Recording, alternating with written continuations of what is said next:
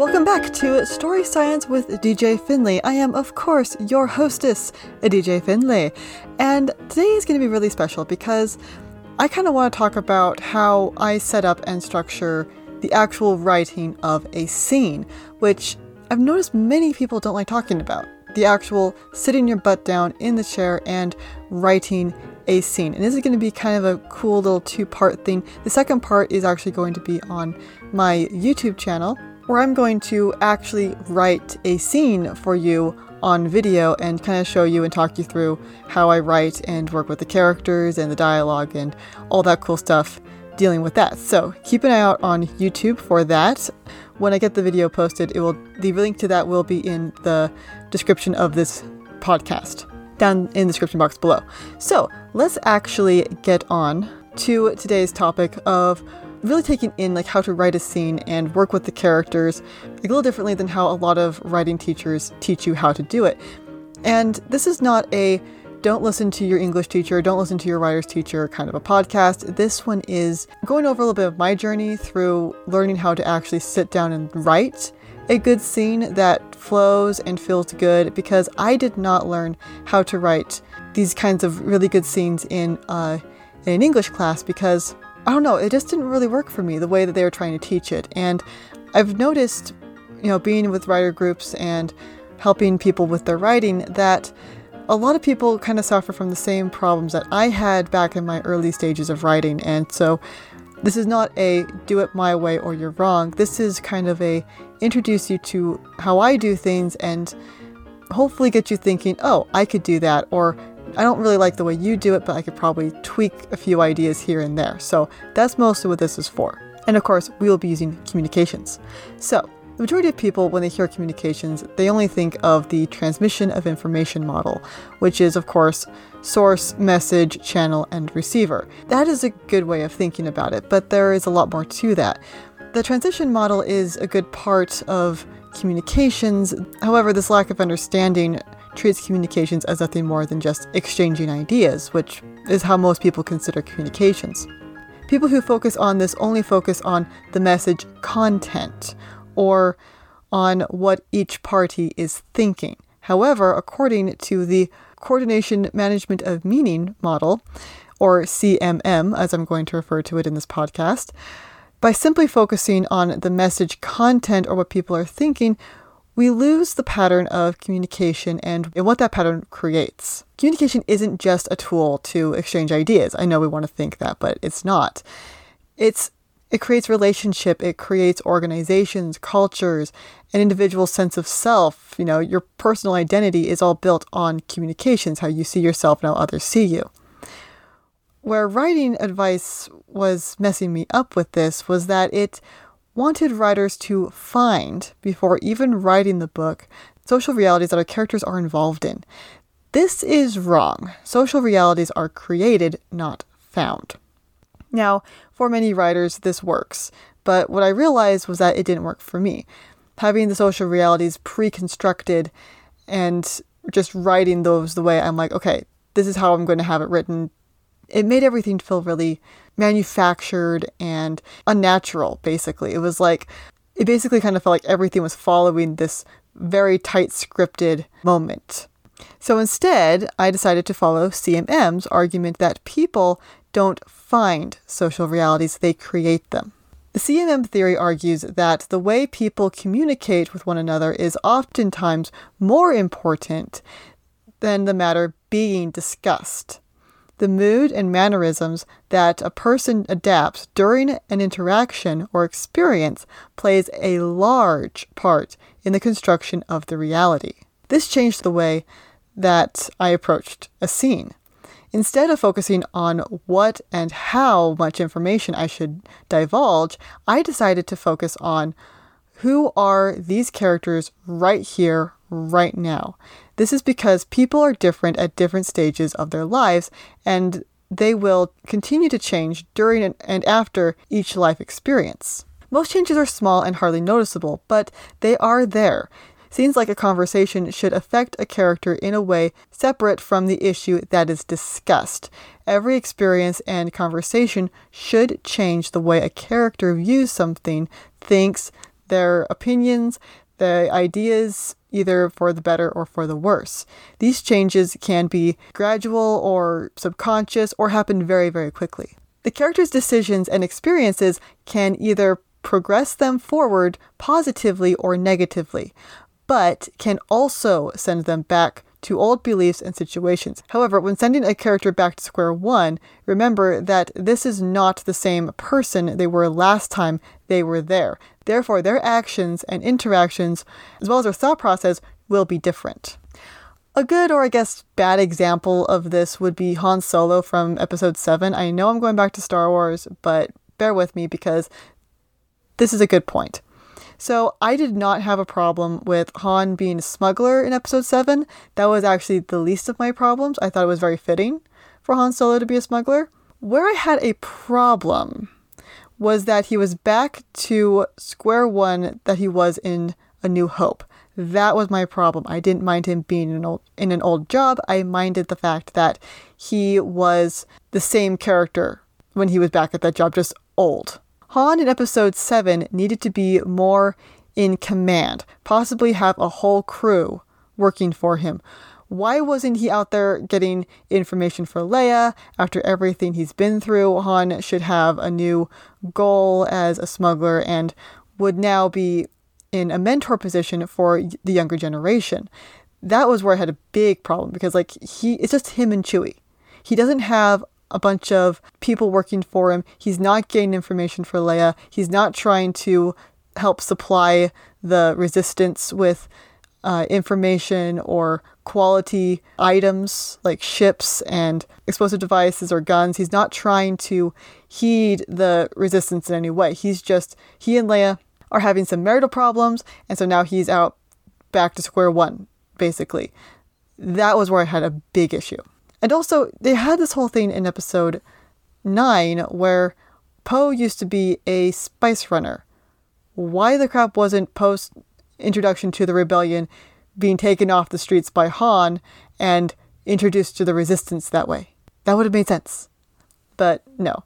So that is a really bad example of sending a character back to square one. When you do send a character back to square one, they need to be a very different character from who they were when they originally started at square one, because they've been through experiences, their view of the world has changed. The stories that characters tell, hear, and think aren't as simple as writers want to believe. As the creator of the story, we know exactly what happened. The characters do not. Communication is a two-sided process, dealing with stories told and stories lived. Stories told are the way characters make sense of the world they inhabit and explain the unknown. This is the makings and management of meaning. I'm not just talking about dialogue, but also thoughts and actions the characters use to make sense of the story and their reality. No two characters see a situation the exact same way. Even if one character brings another character to their way of thinking, what about their argument brought the other character to their side? A person can see all of the facts presented and still won't change their beliefs if they're strong enough. Stories lived is what actually happened, right here and right now, the present moment, if you will. While it's important as the writer to know exactly what happened and what is currently happening, the characters don't have that luxury of certainty. Rather, their truth of any given topic is made up by multiple truths than one whole truth. So, how do you do this? When structuring a scene, don't just ask yourself what has to happen, but also ask, who are these characters right here, right now, this moment in time? What are their beliefs about themselves, the world, the topic, the person they are speaking with? How are any of these beliefs affected by what's happened in the scene? What kind of person will the character be in the end of the scene for the next scene as a result? Keeping in mind who each character is at a certain point in time makes it easier to show who they are as a person. A really good example is actually Elizabeth Bennet from Pride and Prejudice. After she overhears Darcy insulting her, it starts her on the path of prejudice for the rest of the book to happen. The prejudice impacts her decisions and views of Darcy throughout the story. It even causes her to make friends and sympathize with Jack Wickham. Or is it George Wickham? I don't remember his name. Wickham. She sees him as a decent person for a bit until she starts getting conflicting information, and then slowly Elizabeth starts to change her view of Darcy and come around to actually falling in love with him. Okay, so let's actually show this. You show this through patterns of behavior. This is how the character acts in every scene. So when I started writing, I noticed a lot of writers in classes that I took, they love talking about scenes that show who your character is, but this advice forgets to mention behavior patterns. Yeah. This is one of the reasons this advice did not help me at all when I was learning to write. From a communication standpoint, there is never a moment when we aren't acting in a way that's consistent to our personality and who we are. Sometimes these actions are society-approved ways or are not society-approved ways. Actions that are socially approved are called scripts. If someone says hello to you, you say hello back. There should never be a moment when your character is not acting like themselves. A great way to drive home who your character is to know exactly what your character's personality is and how they react to certain information and situations. And I will have an entire podcast on that alone. Moments when a character does something contrary to their nature is when events and their understanding have pushed them to act differently. That is where contrary action is very rewarding or very face-palming, because if a character is just reacting out of character because the script demands them, it always comes across as very forced and contrived, and readers and viewers do not like it. However, when a character acts contrary as a result of hardship and trial and error, and now you're really showing that this is a very different person from who they were. This is a turning point in their life, then is extremely rewarding. Or fearful if the character is turning evil. Okay, so I'm pretty sure by talking about character personalities and patterns of behavior, you're probably thinking, well, what about archetypes? Characters are more than just one archetype. In fact, it's better to think of a character as possessing all of the different archetypes to varying degrees. These degrees change as the character grows and changes throughout the progression of their arc. The mentor can change to be a student, and the student can change to be a mentor. Yes, your character will still display more traits of a certain character archetype. Much of that is dependent on age, past experience, inherent personality, social groups, exposure of ideologies, and political happenings. For instance, if you're writing a teenage character, keep in mind that there are things that all teenagers do. And it would be weird if they didn't act on these emotions at some point in the story. Okay, so as I mentioned, I'm going to have a video on YouTube where I actually show writing a scene and working with these elements, but I'm just giving you these points. While writing the scene, answer the questions as you go. But before you can completely implement the questions, it's really good to start with what sort of a scene is this particular scene in the story. Is this scene a world-building scene? Is it an information scene, an action scene, a character bonding scene?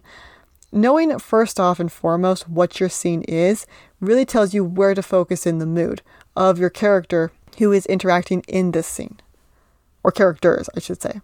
Because you can't fully apply the patterns of behavior if you don't know what type of scene. If you're dealing with an action scene, is this character a throw the first punch type of a character, or is this character more of a I'd rather talk this out and come to a peaceful conclusion? So when writing the scene, you apply patterns of behavior to show and relay what's going on with your characters. A character's patterns aren't easy to pre-plan.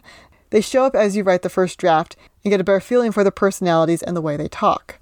I actually have two shows that really, really helped the way that I structured scenes and worked with character personalities. One of the shows was surprisingly The Red Green Show.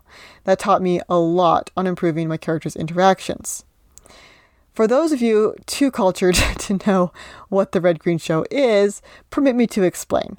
It's a Canadian comedy show, TV show, that ran from 1991 to 2006, featuring a crazy group of Canadian rednecks. Most people I've met dislike this show, saying that it has the worst writing they've ever seen. Alright, that really depends on how you look at it. On the surface level, it comes across as a bunch of idiots doing dumb stuff for seemingly no reason. But it was written that way. The joke of the show is that the show is a joke.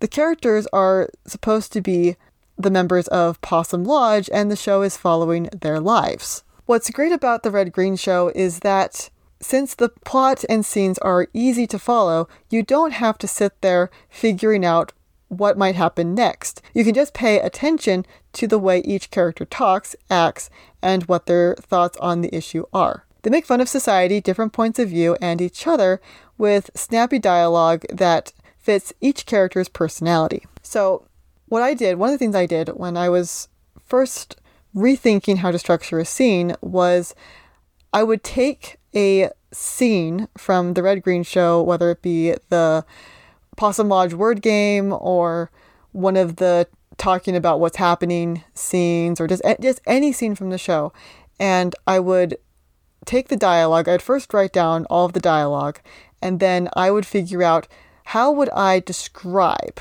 what this character's body language is, how to describe the tone of voice, how to play with the way the words are put in to really get the maximum punch of how that character is talking. That was one of the major things that I did. All right, so I mentioned two shows. The second show, which I will talk about far more in depth in the Character Personality podcast that I'm currently writing a script for, is Teenage Mutant Ninja Turtles 2003.